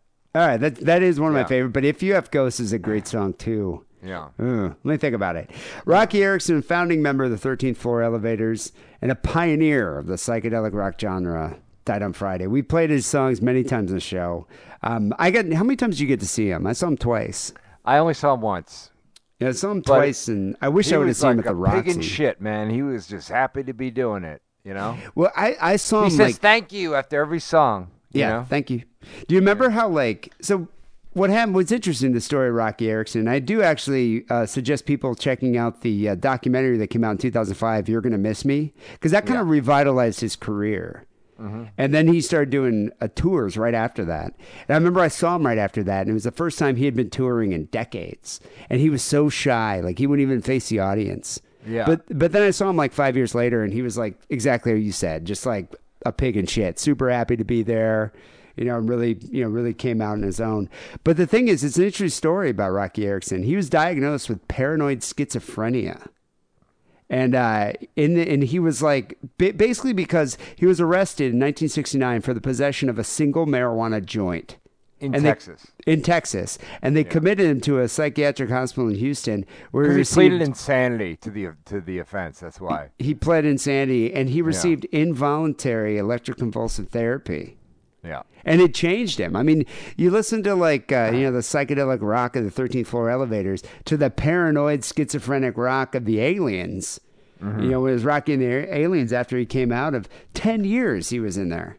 Yeah. Incarcerated for 10 years. It was crazy. And there's a song on the Evil One album, which is after he got out of the mental hospital, called The Bloody Hammer. Which was because he was they formed a band when they were in the mental hospital, and he formed the band with a guy who had killed his parents with a hammer. Oh wow! Yeah, that's where that song comes from.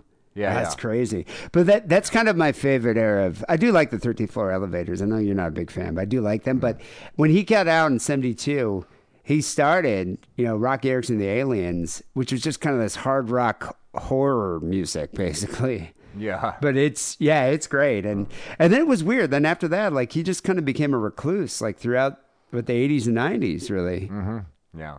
And then I think, and he even did some weird shit. I heard in the 80s, he became obsessed with mail, writing letters to solicitors and taping his neighbors' letters to his walls.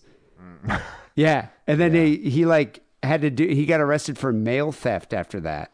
And then he claimed that a Martian inhabited but he was crazy. I mean, he was insane because, look at the trauma of getting involuntary electroshock. And he had a weird Norman Bates thing with his mom. Too. Oh yeah, he lived with his mom. Yeah, very weird. But then this documentary came out and it kind of revitalized his career, and he started releasing albums again. So amazing guy, amazing musician. Definitely gonna miss him. And people should check out his music. Rocky Erickson, the Aliens, and the Evil One, one of my favorite albums. Let's end the show. Let's do If You Have Ghosts. Why not? It's a great song. Right. So we're gonna end the show here with Rocky Erickson, the Aliens. If You Have Ghosts, damn fine song. Rest in peace, Rocky Erickson. Did a lot for music. People will be back next week with episode 690. Until then, take it sleazy.